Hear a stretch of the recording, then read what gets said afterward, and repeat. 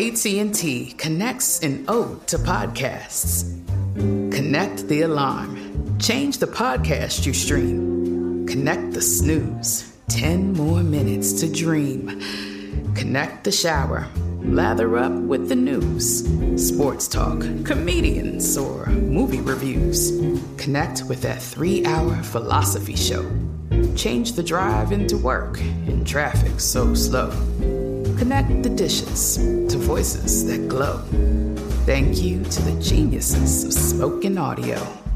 Connect the stories. Change your perspective. Connecting changes everything. AT&T. This episode is brought to you by Navy Federal Credit Union. At Navy Federal, it's been the mission to help the military community for over 90 years. And not just help them, but do everything to make sure they not only grow, but flourish. That's why Navy Federal Credit Union has all kinds of great savings and investment options like share certificates with sky-high rates. So don't hesitate. Start growing your finances today with a variety of savings and investment options. Navy Federal Credit Union. Our members are the mission. Savings products insured by NCUA. Investment products are not insured, not obligations of Navy Federal and may lose value. Tired of endless diets and weight loss struggles? It's time to say goodbye to frustration and hello to results. Introducing Smart Metabolic Burn from Brain MD, your breakthrough solution to fight stubborn body fat. Imagine burning fat, balancing glucose levels, and regulating metabolism in just 12 weeks. This unique 2-in-1 product combines the power of 2 clinically studied ingredients in one revolutionary formula. Berberine, which targets abdominal fat, and OEA, which curbs your appetite. With just 2 capsules a day, Smart Metabolic Burn by Brain MD can kickstart your metabolism, fight stubborn body fat, especially that pesky abdominal fat, and support your weight management journey. And right now, save over 30% on Smart Metabolic Burn at GetSmartBurn.com. The lowest price anywhere. That's GetSmartBurn.com. Don't delay. Transform your life with Smart Metabolic Burn from Brain MD. These statements have not been evaluated by the Food and Drug Administration. Our products are not intended to diagnose, treat, cure, or prevent any disease. I got this feeling that I've been here before. I got this feeling that I've been here before. Hello and welcome to We Knows Parenting. I'm Peter McNerney. And I'm Beth Newell. We are parents. We have kids. They are 2 and 4. Their names are Maven and Bryn. You're all caught up. That's the context. New listeners. That's it. We've had a lot of new listeners in the past couple weeks. It's been very exciting. A lot of new listeners. A lot. Welcome, guys. Welcome to the party. It's nuts. Pretty crazy in here. We talk about kids. Yeah. We don't know what we're doing, and that's sort of our thing. Yeah, a lot of the listener mail we get, it's not surprising, but a lot of like, thank you so much for not being afraid to admit how terrible you are at being parents. Yeah. Well, did you say in the last episode you were like, that was not my intention to not know what we were talking about? And I was like, no, that was my intention all along, to make this a podcast about the gray area. I guess that's not what I meant. I didn't expect us to be experts, but I guess I didn't think that like people would love to hear about people failing. People love vulnerability, and that's like scientifically proven. Like they are drawn to people who are vulnerable, and yet we all are constantly putting on a front of knowing what we're doing.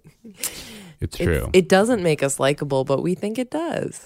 Well, you don't want people. You want people who are vulnerable. But you also want people to be a little bit ashamed of their vulnerability. It's that balance of confidence and humility. You know those people that are just opening up. Not ashamed. Just you're right. That's too strong a word. Aware that they're humble. We like people that have a healthy balance of humility and confidence. You go too far. You're describing vulnerability. Well, I mean, not exclusively. If you're 100% vulnerable, then it's obnoxious.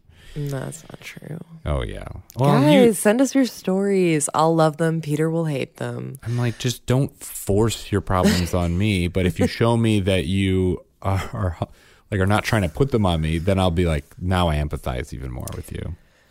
I'm going to say this with certainty, a fact quoted to me by someone who read an article, that people love vulnerability and they are drawn to it. Oh, I agree. But that's too generalized a statement. In general, I agree, though.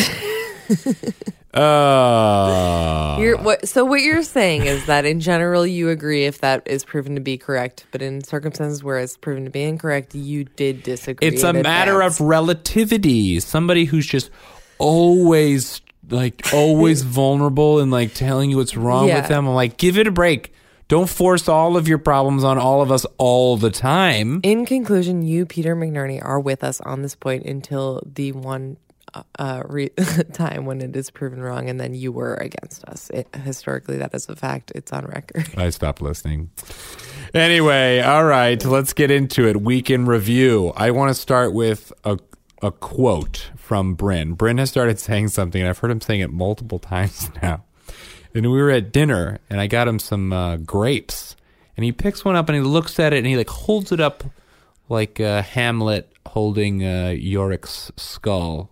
And he goes, I love a good grape. And popped it into his mouth. Said so many weird things this week. I don't even know what he said, but he walked in the bedroom the other day just like with his most pompous, serious air on and was like strutting into the room. And he probably just said something like, I'm ready to watch TV or something. But like, I laughed at him. And then he was like, what? He was like embarrassed. And he knew he was doing it, which is just a thing you also do, which is just like walk in performing. This is a very relatable thing.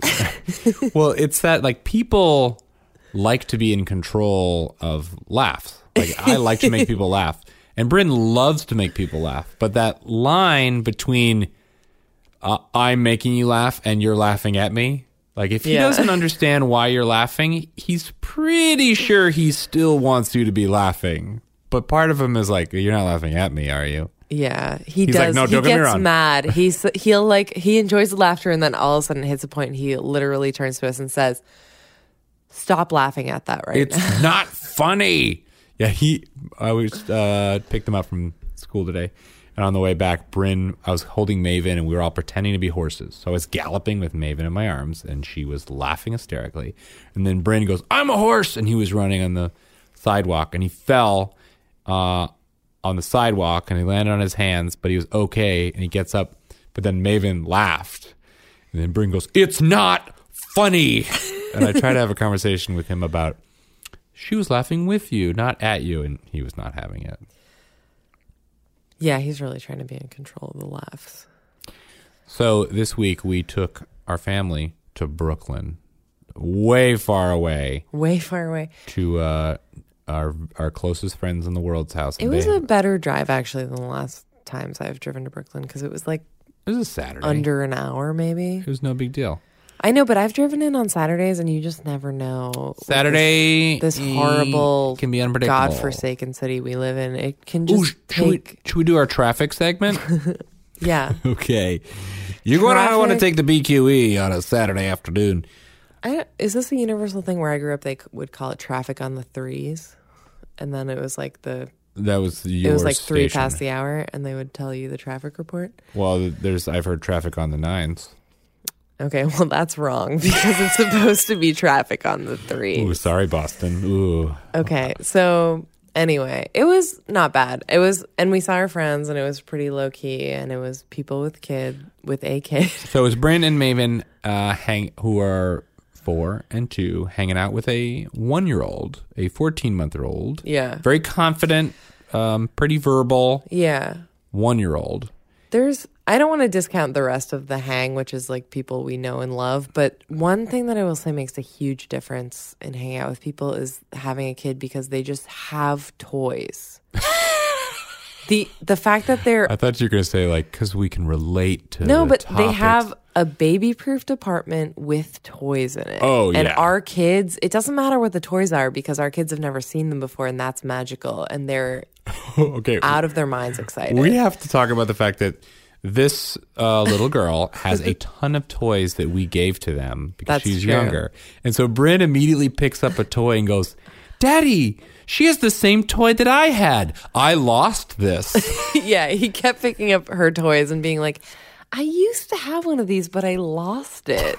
And we were like, well, I don't know. I mean... It's so funny that she has all the same ones. So Bryn really liked playing with her because I think she's not a threat. Like, she's one. Well, I have to say that they're both Leos. You have to say astrologically. that. I have to say that. You have to say that because they both it means nothing. are oozing Leo energy. Oh my God. They're lighting up at Oh my attention. God. She sees him being a little louder than everyone else in the room, and she's like, "That's a cool choice to make." Maybe I'm it's because on board. I'm a Leo. Her dad is my comedy partner, and we're on the same wavelength. Sure. You're responsible for this, but I'm saying that I'm saying it's not Leo, it's me. her birth circumstances made her a Leo. Anyway, She's- in contrast, Maven was, I think, very much threatened by her presence and was not willing to play nicely. Yeah, I mean, Maven's just skeptical, and I get that about her. She's not easily won over. She's still, weighing the pros and cons, and she's not like all she's seen of this girl is that she's a 1-year-old who doesn't know how to say any words and who tries to take toys. Yeah. And Maven's like, nobody talk to me. There are so many toys here I have to get through. And if you talk to me, I'm not going to get through all of them. Maven was like, there's off-brand Cheetos happening here, and there's toys, and I'm not just going to give that up for anyone. But not Bryn. Bryn was confident in his placement in the hierarchy. He's Bryn top was dog. In heaven, because there was toys, there was people he knows, and he was talking about this in advance because I told him we were going to see Nick, and he's also referenced Nick offhand, who is your comedy partner. But he says Nick and I are is in so Trike Saturday funny. nights at the Magnet Theater. Bryn always describes Nick as funny, and I literally brought up another kid at daycare or preschool and asked if he was funny, and Bryn said, "No, Nick is funny." Nick is the only person in the world who is funny. Now, that's Nick's thing, not anyone else's. So Bryn was in heaven, and he was like basking in the attention and everything that was happening and the jokes. And like at some point he was eating a quarter piece of a bagel, and he walked into their bathroom, and I walked by, and he was just spinning around with his eyes closed, smiling. Like he was just like, I would not want to be anywhere else in the universe. This is, to bring it full circle, this is very much in line with Bryn saying, I love a good grape. He loves to take food now, and he'll put his chin up into the sky, and then he'll bring the food down to his mouth, and he'll close his eyes, take a bite, and go, delicious. Ooh, I made dinner tonight, and Maven said to me, Daddy, this is the most delicious ever in the world. Wow.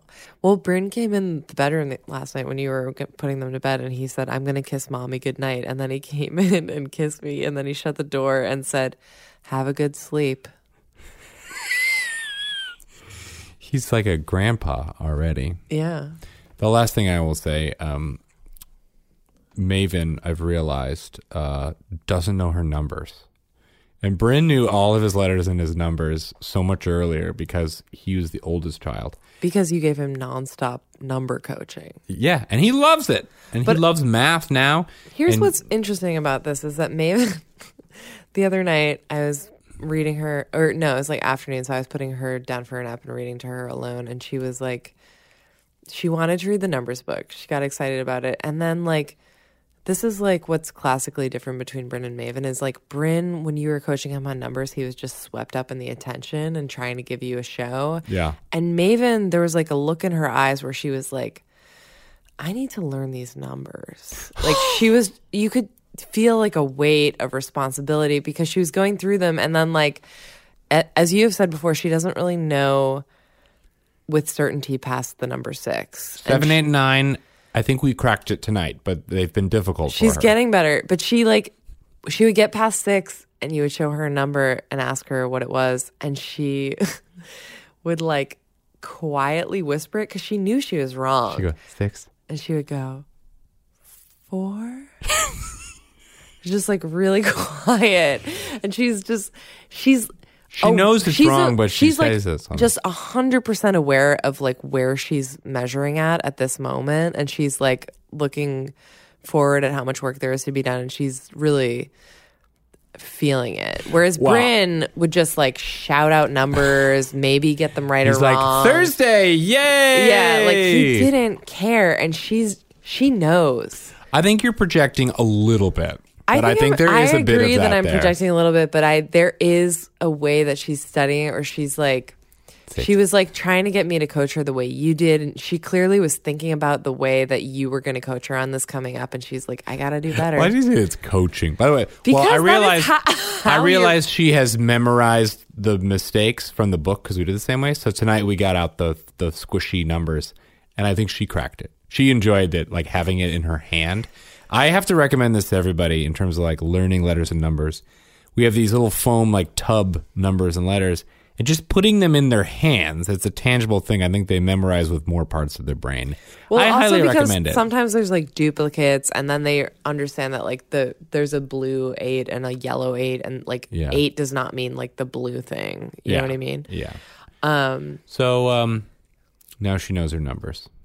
She's very smart. This next segment is called We Don't Know. We don't know. This is where we share a parenting moment that really illustrated that we don't know what we're doing. Okay, so you know how we love our kids and like in some way we're like, we don't know what we're doing. What did you do wrong? What did you do? But in other ways, What did you do? I think in general, we're like, our kids are great. We're fine. I didn't do anything. But so I went to school. Yeah, I went to daycare. Went to go pick up our kids, and the head of daycare, it's like, can we have a check-in about Bryn and his listening? And just saying that, I knew instantly, that super stubborn streak and like angry, selfish child that like we haven't really fully dealt with, who I just assumed like was not a problem at daycare and it was only at home. All of the problems we've been putting off with our child and Yeah. catching up with us. He's that kid all the time. And he's not with them as much as with us, I think, but I don't know. Well, so I was like, oh, okay, sure. And then suddenly I'm like, have there been a lot of problems and only now they're telling us? So Bryn will, if he doesn't get his way, he's 4 right now, and he is real stubborn, real quick, and he'll say no, and he'll like run away.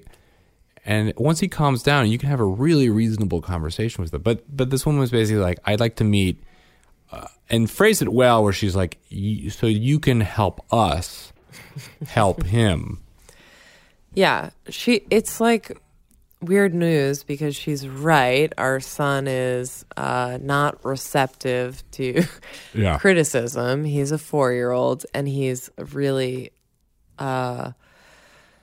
he's just like really in his own head in a way that I would also describe you as. Well, he's a combination of us, which is he's in his own head and he lives moment to moment. But also, if you say to him like no, he gets like he like doubles down, and if he feels manipulated at all, like you, suddenly it's like, I will not be manipulated. And that combo of the two of us, but like to a the monster. not being able to like listen or appreciate like the greater good or the rationalization of direction is more you. Yeah. Well, case in point. So I've been thinking all week, like, oh, okay, we're going to talk and we're going to have a meeting on Friday.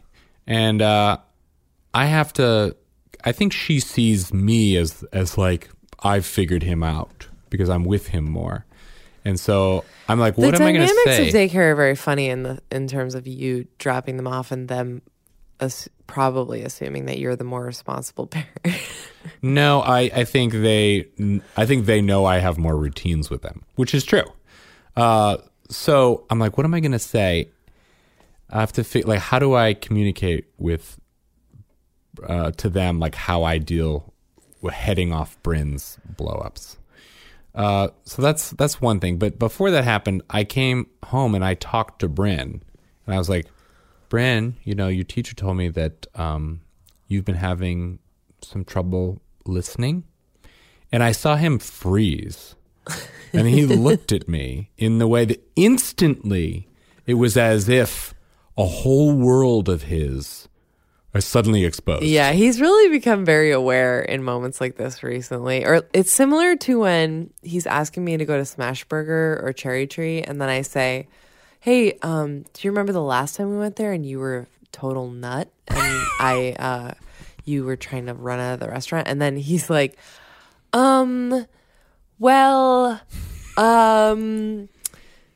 this time I will be good. Like, he's like, Yeah, I mean, there's a lot of it's good. yeah, he's just, I think he really is starting to be able to understand time. Consequences. I think time. And time, yes. I think he's that things have happened before. He understands, like, we remember things that happened in the past, and he's starting to, like, reconcile with that. Yeah. Well, so I had this conversation with him. What I did not want to do was go like, Bryn, you were in trouble. I'm mad at you. Because I think a biggest tactic with Bryn is like, if you show him that you are upset, then he's paying attention to the wrong thing. Yeah, if you draw a line in the sand, he's like, I'm winning this battle. Like it's not a line in the sand. It's an emotion when it feels personal. If I remain calm and it's matter of fact, I can give him boundaries and ultimatums and they're very successful. But it's when I'm tired and I'm like impulsive that I'm like, what?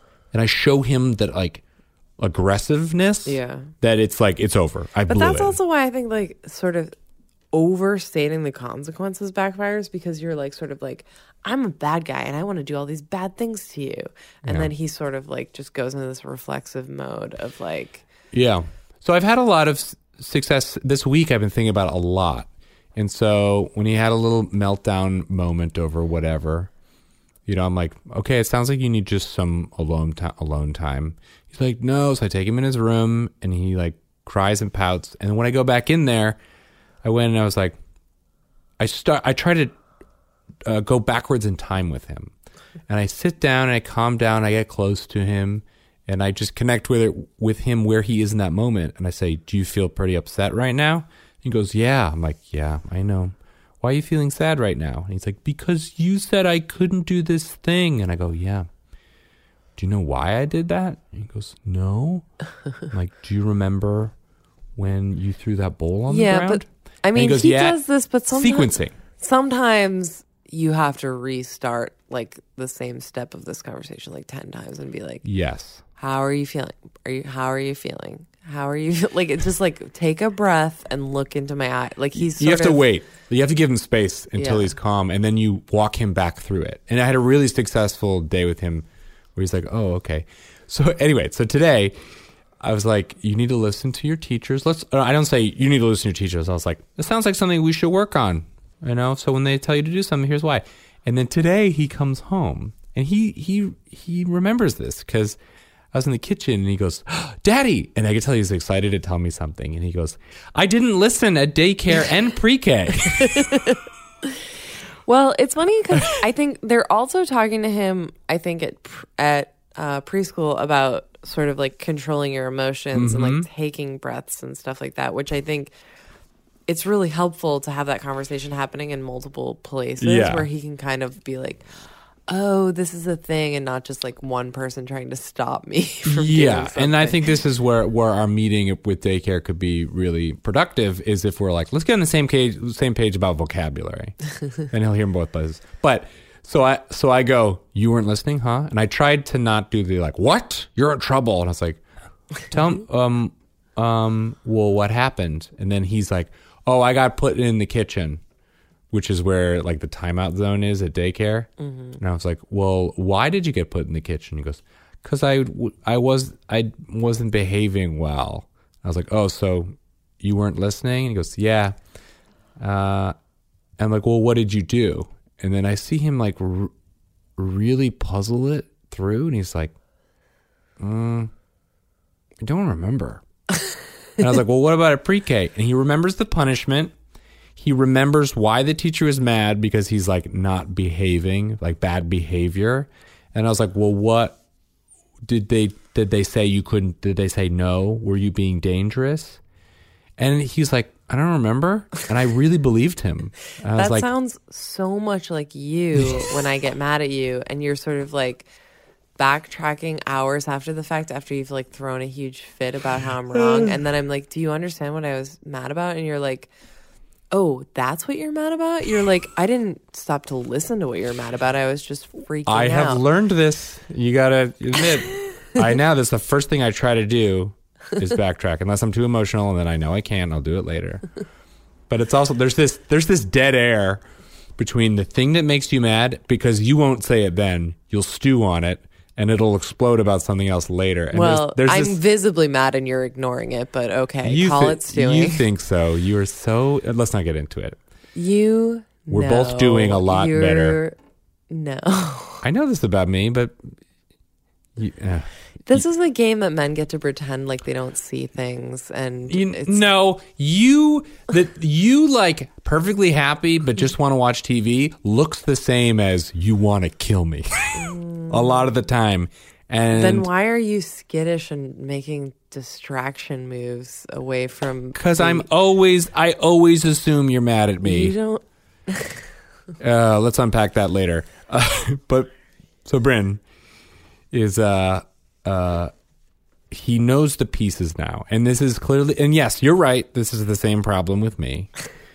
But it's tracing it back, and I'm like, this is my tactic from now on. When something happens, is to let him calm down, get down to his level, be on his team, ask him about the moment he's in, and then trace it back, and then keep tracing it back until he can connect behavior with consequences every time.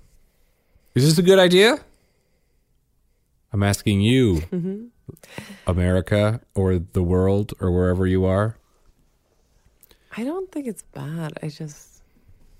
Yeah, that's another part of me is like, whatever, he's 4. He'll be fine.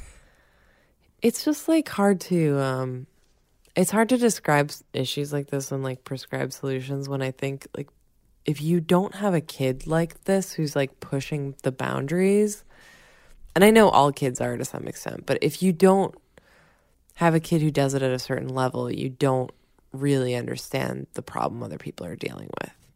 Like I know someone currently in my mom group who her son he's just like not sleeping during the night.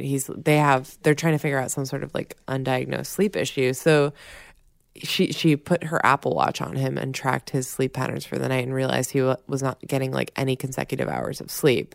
And it just is explaining so many of his like behavioral issues, which are not huge, but it's like, it's maybe a small step above Bryn. It's just like him sort of like trying to make his friends laugh at school and like dancing and like doing things that feel a little bit dangerous. But he's just, he's like a 4-year-old. And he's also 4, yeah. And like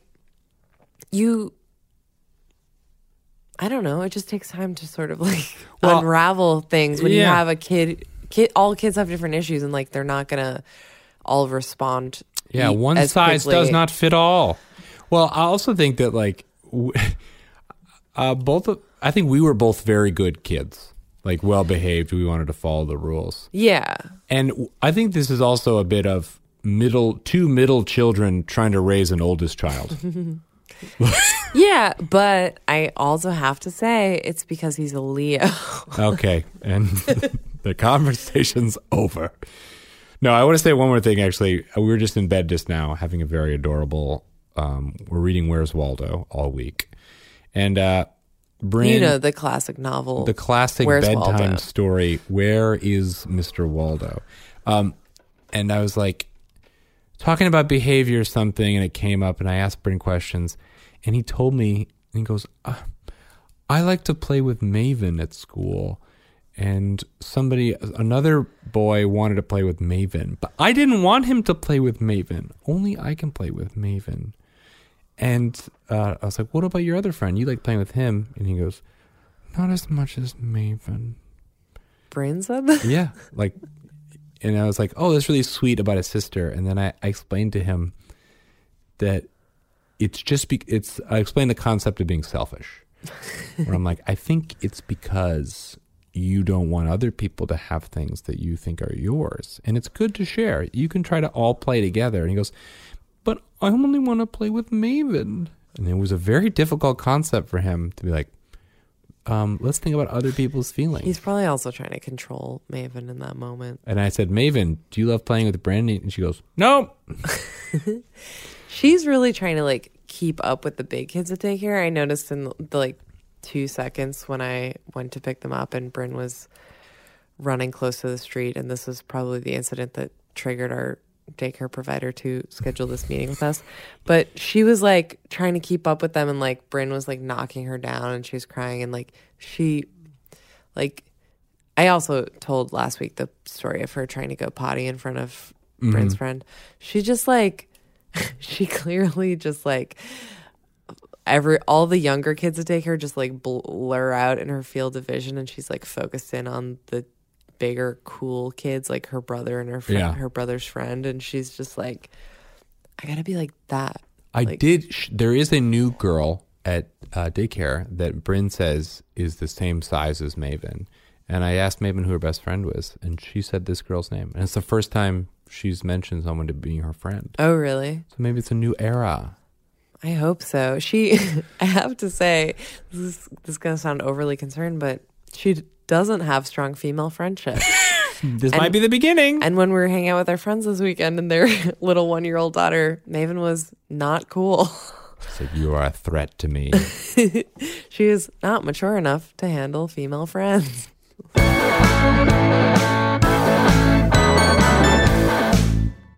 Tired of endless diets and weight loss struggles? It's time to say goodbye to frustration and hello to results. Introducing Smart Metabolic Burn from BrainMD, your breakthrough solution to fight stubborn body fat. Imagine burning fat, balancing glucose levels, and regulating metabolism in just 12 weeks. This unique 2-in-1 product combines the power of 2 clinically studied ingredients in one revolutionary formula. Berberine, which targets abdominal fat, and OEA, which curbs your appetite. With just 2 capsules a day, Smart Metabolic Burn by BrainMD can kickstart your metabolism, fight stubborn body fat, especially that pesky abdominal fat, and support your weight management journey. Right now, save over 30% on Smart Metabolic Burn at GetSmartBurn.com. The lowest price anywhere. That's GetSmartBurn.com. Don't delay. Transform your life with Smart Metabolic Burn from BrainMD. These statements have not been evaluated by the Food and Drug Administration. Our products are not intended to diagnose, treat, cure, or prevent any disease. This summer, click into Memorial Day savings at the Home Depot and get after those outdoor projects with some serious cordless power from Ryobi. Tackle more than half an acre of grass with the convenience and gas-like power of the Ryobi 40-volt battery-powered mower. Leaves and debris are no match for the 40-volt power of the Ryobi leaf blower. No cords, no gas, no hassle. Tidy up those flower beds and keep your walkways looking sharp with Ryobi's 40-volt cordless string trimmer. Yard work, done and done. Click into Memorial Day savings happening now at your cordless power source, the Home Depot. Shop now at the Home Depot or HomeDepot.com. How doers get more done. Hi, I'm Cindy Crawford, and I'm the founder of Meaningful Beauty. Well, I don't know about you, but I never liked being told, oh, wow, you look so good for your age. Why even bother saying that? Why don't you just say you look great at any age, every age? That's what Meaningful Beauty is all about. We create products that make you feel confident in your skin at the age you are now. Meaningful Beauty. Beautiful skin at every age. Learn more at meaningfulbeauty.com. This next segment is called Did You Knows? This is where we posit hypothetical parenting problems to each other. What?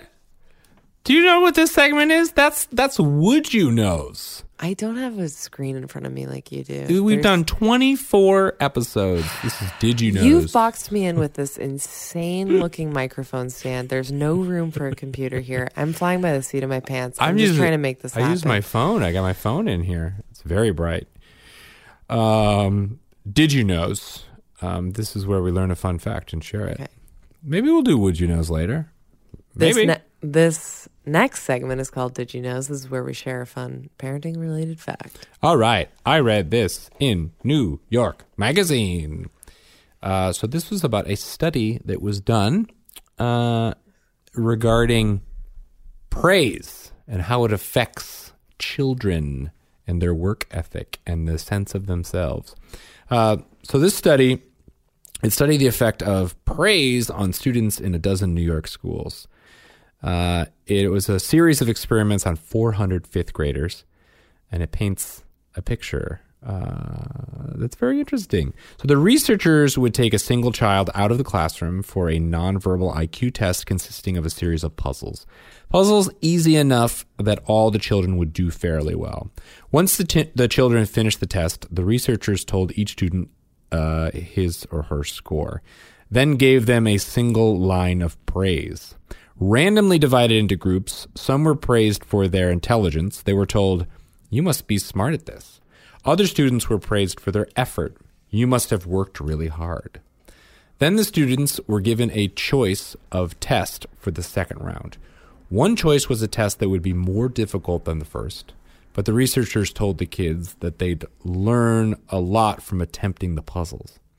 The other choice was an easy test, just like the first.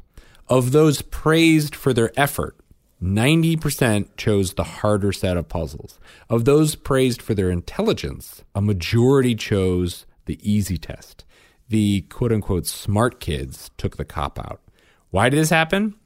This quote, "When we praise children for their intelligence, we tell them that this is the name of the game. Look smart, don't risk making mistakes." And that's what the fifth graders had done. They'd chosen to look smart and avoid the risk of being embarrassed. In a subsequent round, none of the fifth graders had a choice. The test was difficult, designed for kids 2 years ahead of their grade level. Predictably, everyone failed, but again, the two groups of children, divided at random at the study's start, responded differently. Those praised for their effort on the first test assumed they simply hadn't focused hard enough on this test. They got very involved, willing to try every solution to the puzzle. Many of them remarked unprovoked, "This is my favorite test." Not so those praised for their smarts. They assumed their failure was evidence that they really weren't smart at all. Just watching them, you could see the strain. They were sweating and miserable. And finally, having artificially induced a round of failure, the researchers then gave all the fifth graders a final round of tests that were engineered to be as easy as the first round. Those who had been praised for their effort significantly improved on their first score by about 30%. Those who'd been told they were smart did worse than they had at the beginning, about 20%. Fascinating. There's, I want to say it's a TED Talk about this sort of thing where it's like talking about having a growth model for education versus this sort of like other model. I guess it's sort of, it's essentially the same results as this study, which is just like have kids focus on the fact that they can always learn more and do better instead of trying to like label them as smart or good or bad or whatever. And it's like, it's so true. It's just like I don't know. You do get labeled as the smart kids or the dumb kids, and then you're sort of like risk averse. Mm-hmm. Yeah, boy. Because I'm thinking back to being in school, and I did not see myself as. I thought of myself as smart, but I didn't see myself as a great student, and I couldn't freaking read or spell until yesterday. But you were given, I think, a lot of encouragement in terms of like putting yourself out there. 100%. A lot. Even though you were like the dumb kid who couldn't read. Even though I was the dumb kid who couldn't read. You were, I mean, I'm not going to parse words. You were the dumb kid, but I was not. I was not a good student until I was a fine student until the middle of high school, and I remember I did perfectly fine, and then I remember getting an A in chemistry, which was supposed to be the super hard class that no one got an A in, and I had worked really hard, and I remember you were like, "Oh, my effort dad matters." Yeah, he'd been like, "You worked really hard," and like that's now part of my identity is that I dig into this, and like I did really well in that, and I'm still proud of it. And it was the thing that I wasn't naturally great at. I wonder like now, like the thing I'm supposed to be great at are probably the things I worry I'm not taking risks with. Yeah. I feel so when I was in middle school in like 5th grade, which was really young, they had us take tests. You were in middle school in 5th grade? Yeah. They had us take tests to apply to be part of the AT program, which stood for like advanced something. And it was like you would leave your classroom to go do these sort of like specialized smarter, supposedly, classes, like creative learning stuff. And there was maybe like 4 different subjects you could try to test into, and they would be like something math science-y, something like creative writing, something leadership based. I don't remember them all, but I know I didn't place into the leadership one because it kept asking you questions of like, are you comfortable, you know, speaking up and telling people what, you know, like leadership skills. Yeah. And it's like, as much as I am grateful for the classes I got into and how that sort of like encouraged me to think outside the box, it's like really somewhat upsetting that me and so many other kids who didn't even probably take this test because they didn't want to come after school to take some random test or their parents didn't know about it or whatever. Yeah. Like the leadership one is like a skill. Like I feel like I've tapped into a lot as an adult, but like reluctantly so. And it's weird that from a young age I was sort of like, well, I'm not cut out for that because I didn't do well on this test and I'm not in that class. You know what I mean? Yeah. Like, I mean, that was the stuff that is what I saw about myself. I'm like, well, I can always tell people what to do. Leadership's up. Well, I'm realizing as I get older, because I went to a private school and it was small, and a huge benefit that I'm only aware of now is that there was none of that. Like it was there was this air of like all of these the school has a great reputation, everything is hard, and there's very little like testing into groups. There was far less categorization than a lot of public schools. Okay, but like essentially the school is a categorization. Yes. And I see where it affects me in terms of how I viewed myself in compared to everyone else outside of that. And that's something I think that I've had to think about and like realize like how I am spoiled, blah, blah, blah. But within that community, within that learning environment, there was so little categorization because the school is so small. Everyone did all the different extracurriculars, and like within classes, there was very little like testing into things. And like, because all these worries you're talking about are totally foreign to me. And I think that was good for my sense of I can do anything I want. And if I work hard, maybe. Yeah, I don't know. It's very complicated. It's like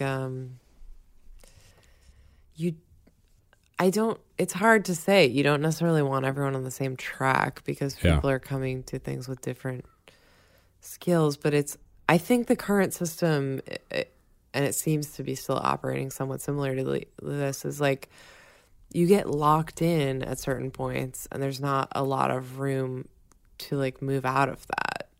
Mm-hmm. And there's like, especially like, I don't know what we now know about like kids' development and stuff, and like so many different factors of like what could be affecting them in a given year based on like their mental health or their life circumstances or their economic circumstances. Like so many reasons they could like not be putting their best foot forward on a certain 6-month period when they're being tested for something is like, it's just a lot to put on a kid that's like defining their future. But I think it, for all humans, not just kids, but, you know, especially kids that,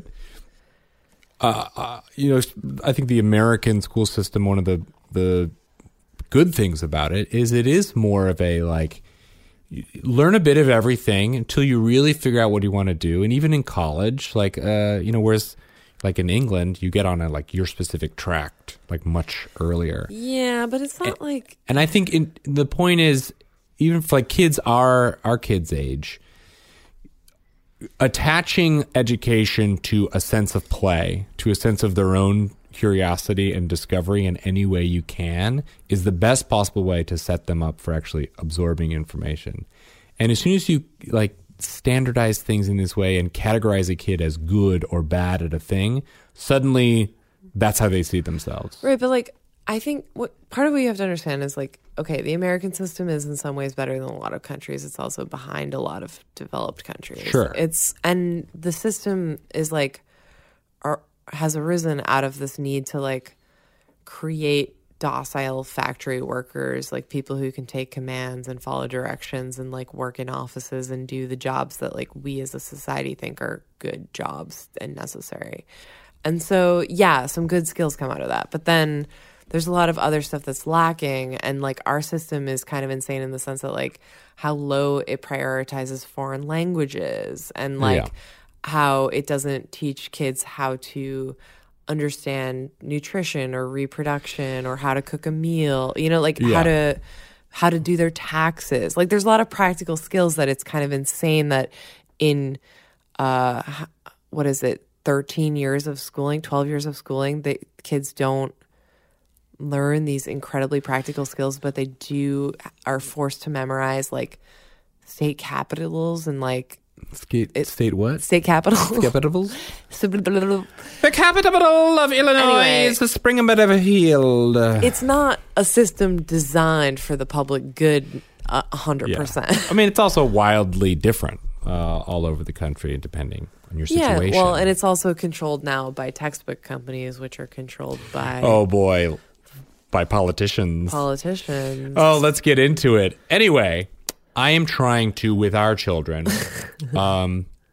be aware of that because I'm quick to praise, but I want to be praising where I can the effort. I mean, if they do something really cool, I'm going to celebrate it. I'm going to be like, I love this picture you drew. Like, you learned your numbers. Yay! But I'm always going for the next thing, too. And I think Bryn really connects, like, with math. He learned something, and I'm like, you want to learn about multiplication? And I'll follow it as long as he is interested. And I think that balance of being excited about their discovery and encouraging the next thing without it being, this isn't good enough. You need to go further. This is great. What else? And that's like generally the Story Pirates model, which is like, kid writes a story and you're providing feedback. It is that like, wow, like it's so great that you did this. This is something really cool that you did. I wonder what else you could do here. Keep going. And it's like a weird balance because like our preschool asked us this questionnaire of like what Bryn's strengths and weaknesses are and what he responds to. And we were talking about how he really responds to attention. And they clearly, I think, tried to tap into that right away because they made him like line leader and calendar leader. And they're sort of, those things. He loves demonstrating for the class like how to do things. So they really got on his good side and sort of like made him a proactive member of the classroom, which I think is great. But then on the other hand, I think similar to what our daycare instructor runner is trying to say is like he also needs to understand just like basic rules and not like always be catered to. You don't get your way. You don't always get what you want. And that's a really hard lesson for all kids, but especially one that thinks he's as wonderful as Bryn does.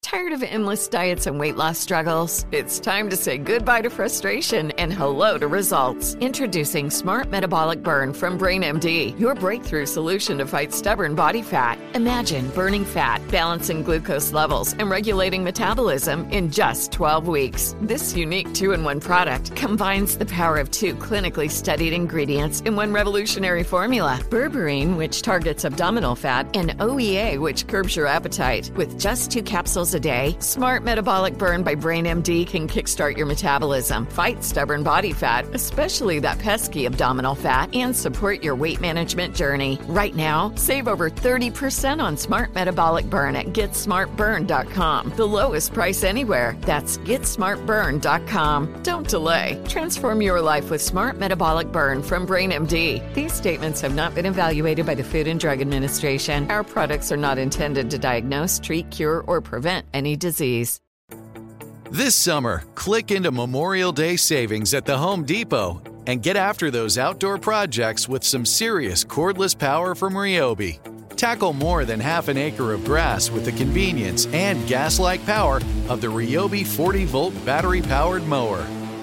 Leaves and debris are no match for the 40-volt power of the Ryobi leaf blower. No cords, no gas, no hassle. Tidy up those flower beds and keep your walkways looking sharp with Ryobi's 40-volt cordless string trimmer. Yard work, done and done. Click into Memorial Day savings happening now at your cordless power source, the Home Depot. Shop now at the Home Depot or HomeDepot.com. How doers get more done. Hi, I'm Cindy Crawford, and I'm the founder of Meaningful Beauty. Well, I don't know about you, but I never liked being told, oh, wow, you look so good for your age. Why even bother saying that? Why don't you just say you look great at any age, every age? That's what Meaningful Beauty is all about. We create products that make you feel confident in your skin at the age you are now. Meaningful Beauty. Beautiful skin at every age. Learn more at meaningfulbeauty.com. This next segment is called Listeners Want to Knows. This is where we take some questions and thoughts from our listeners. All right. I got one email from Chris and Sarah from Wisconsin. I grew up on two different sides of Wisconsin, in Chicago and Minneapolis. Fun fact. All right. Hi, Beth and Peter. My wife and I love the podcast. We started listening after finding out my wife was pregnant. We are now first-time parents, and she gave birth to twins 5 weeks ago. Oh, my God. I can't even imagine. We've been trying to get out of the house with them at least once a day to get them used to traveling with us, figuring out the routine. I've also gone out by myself a few times and would take one of our kids with me to make it easier on my wife in case a double meltdown happened while I was away. Now, at worst, either of us only had to deal with one kid. And here comes my question. While I was out, a couple of times I struggled with doing the right thing. What is the socially acceptable amount of time to leave your kid in the car alone? Is there a number even? We live in Wisconsin, so the weather is in the 60s during the day right now. I stopped to get gas and went to get a coffee. I knew it would be quick, so I was going to leave the baby in the car, but I didn't want anyone to judge me for leaving a child unattended, so I popped out the car seat and took him into the gas station with me for that quick coffee purchase. I don't know if it's him. I translated the name to a pronoun and I made an assumption, so I'm just going to say them. The same thing happened again while wanting to go into a sub shop and get some lunch. I knew that would take a little more time, but still I had fear that someone may see the kids and freak out, not knowing how long they were in the car. If the weather's not too hot nor too cold, and if the time is less than 5-10 minutes, is it okay to leave them locked in your car for that time? Love, Chris and Sarah. I added the love. They didn't say love. So this is I think I read an article about this a while ago, but I wish I remembered the title or what it was. But I don't think there's a common, clear rule of law on this, and it probably varies state to state. And a lot of it is determined by the judgment of the police officer or anyone who's involved in terms of you leaving your kid in your car. I don't know if you're asking about safety or law, but I'm going to answer the law part first, which is just that I think that's the main concern, because your kid is probably fine for 5 minutes inside the car while you get a cup of coffee, and you probably can see the car from where you're standing. But then you have to fathom, what if someone sees me? What if someone gets mad? What if the police are, Yeah. And that's the scarier part, I think, in this instance. But I'll say I 100% support you leaving that kid in the car so you can go get a coffee. But however, it's not up to your decision, because there are a bunch of people that are now so sensitive to that they're going to call the police. And is that worth it? No. And I think that's pretty bullshitty. Also, I but think you have to deal with it. Unfortunately, the big thing you really have to consider with stuff like this is what is the color of your skin. Because if you're a white woman, it's so much easier to talk yourself out of this type of situation with a police officer. And well, in this case, we don't. You know what? I don't know what the race of these people are, but I'm picturing white Wisconsiners. I'm imagining white Wisconsiners. I'm also imagining if they were not white, they would not be asking this question, because they're probably just erring on the side of caution, or they know the level of risk they're taking.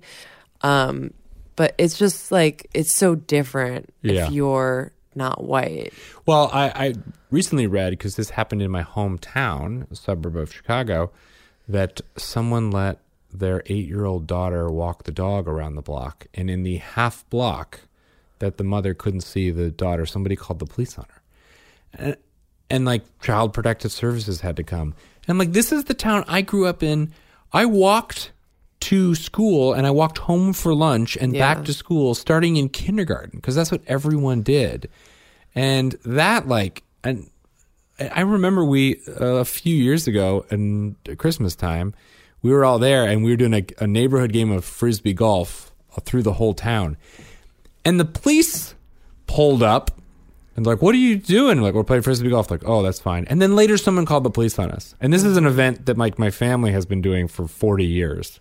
And I'm like, what has changed where suddenly someone like stopping in front of your house to pick up a Frisbee is like, call the police? Yeah. Well, I mean, that all of these events too, I think what you have to fathom is not just like the judgments people will make about you in the moment that the police show up, but then in the event that Child Protective Services is sort of like putting you on watch, what are the types of judgments they're going to make about you in the coming months if they're like checking up on you? And what's like, because that's like, even if you're a squeaky clean person and you're white and all the biases are in favor of you, that's a stressful situation to be put under, is knowing you're being watched for your fitness as a parent. And I think this came up in my mom group recently because we were talking about if people are testing positive for marijuana when they deliver their babies, which is sometimes a test they will run, which again is much more common if you're not white.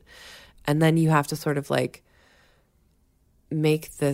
people have to make these judgments of like, okay, well, maybe my pregnancy is making me feel super nauseous and I'd like to be able to keep food down so that my kid can get food, and maybe smoking pot would help me with that. But then I can't necessarily fathom like the cost of the anxiety of doing that thing, because if I have marijuana in my system when I deliver this baby in several months and they do decide to test me for that, then will I be able to handle like the anxiety of having a newborn baby and all the stress that entails, while also not knowing if someone's going to take my baby from me? Even just feeling judged for it. I mean, when Bryn was an infant, like when you had him in a carrier case and you tripped on the sidewalk and like he hit his head. Yeah. And you went to the emergency room and they had to have, and this is like a low stakes version of it, but they had to have a social services person come and like talk to us to make sure that we weren't neglectful parents.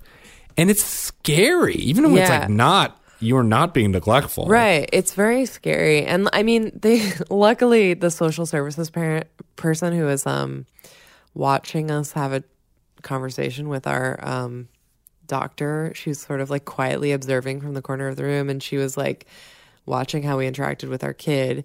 She came over afterwards and she was like pretty nice, and she was like, oh, don't worry, when I had my baby, she fell off the bed 3 times. And I was like, 3 times? That was like a real wake-up call to me of like how accidents happen. Because in her defense, our kids since then have fallen off the bed at least 3 times. Oh yeah. But this was when I had like a newborn. He was like a month old, and it was really scary. It was really scary. What happened was I was carrying him in like a baby Bjorn. We had literally moved to our apartment weeks prior, so I wasn't familiar with the environment. I walked out the front door and I didn't really understand where the curb was aligned, and I stepped off the curb not being able to see down because I had the baby Bjorn on, and I sort of like misstepped and fell and tripped forward, and then Bryn's head hit the pavement. And technically you cracked his skull. Technically. But it's not as bad as it sounds. A hairline fracture on his skull, which left me mortified, and it was a really traumatic night. That was the same month where the doctor was like, he's got a weird heartbeat. You got to take him to the He also cardiologist. had sort of a jaundice situation. He had high bilirubin levels, so we had to go get his But once we found out his body, that his blood and his heart and his brain were okay, we stopped worrying for the rest of his life. It was a pretty stressful first month of having your firstborn. So, Chris, Sarah, it's fine to leave them in the car, but don't, because other people, I think you can't. Judgment aren't worth it. I think you just have to be aware of your surroundings, and like, you have to know, unfortunately, you do have to do a calculation about where am I? What's the color of my skin? What's happening? Just don't let them. Just keep them in your eyesight. There's no right answer. We promise it's one of those, not call the police. It's one of those situations that probably just a bigger weight off your mind to carry the kid into the store with you, unfortunately. And get some sleep when you can, you guys. You're heroes. Get some rest.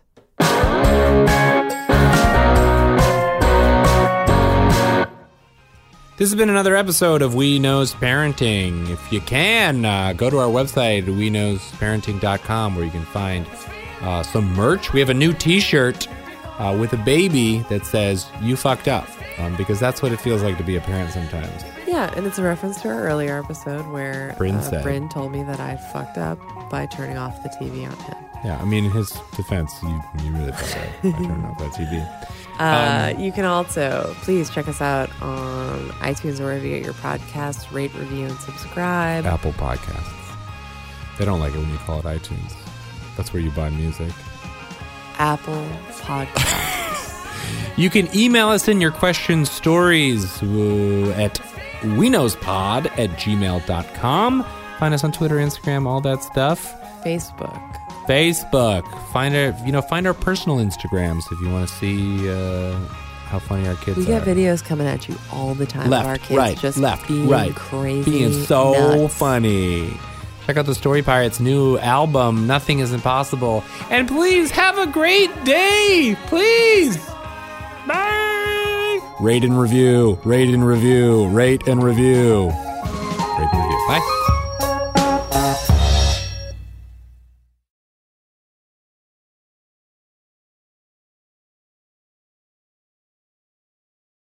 Tired of endless diets and weight loss struggles? It's time to say goodbye to frustration and hello to results. Introducing Smart Metabolic Burn from BrainMD, your breakthrough solution to fight stubborn body fat. Imagine burning fat, balancing glucose levels, and regulating metabolism in just 12 weeks. This unique 2-in-1 product combines the power of 2 clinically studied ingredients in one revolutionary formula. Berberine, which targets abdominal fat, and OEA, which curbs your appetite. With just 2 capsules a day, Smart Metabolic Burn by BrainMD can kickstart your metabolism, fight stubborn body fat, especially that pesky abdominal fat, and support your weight management journey. Right now, save over 30% on Smart Metabolic Burn at GetSmartBurn.com. The lowest price anywhere. That's GetSmartBurn.com. Don't delay. Transform your life with Smart Metabolic Burn from BrainMD. These statements have not been evaluated by the Food and Drug Administration. Our products are not intended to diagnose, treat, cure, or prevent any disease. This is Malcolm Gladwell from Revisionist History. eBay Motors is here for the ride. With some elbow grease, fresh installs, and a whole lot of love, you transformed 100,000 miles and a body full of rust into a drive that's all your own. Brake kits, LED headlights, whatever you need, eBay Motors has it. And with eBay Guaranteed Fit, it's guaranteed to fit your ride the first time, every time, or your money back. Plus, at these prices, you're burning rubber, not cash. Keep your ride or die alive at ebaymotors.com. Eligible items only. Exclusions apply. There are some things that are too good to keep a secret. Like how your Amex Platinum card helps you have the perfect trip. I'd like to check into the Centurion Lounge. Or how it seems like you always get those hard-to-snag tables. Ooh, yum. And how you get the most out of select can't-miss events. With access to the Centurion Lounge, Resi Priority Notify, and Amex card member benefits at select events, you'll have to share. That's the powerful backing of American Express. Terms apply. Learn more at americanexpress.com/withAmex.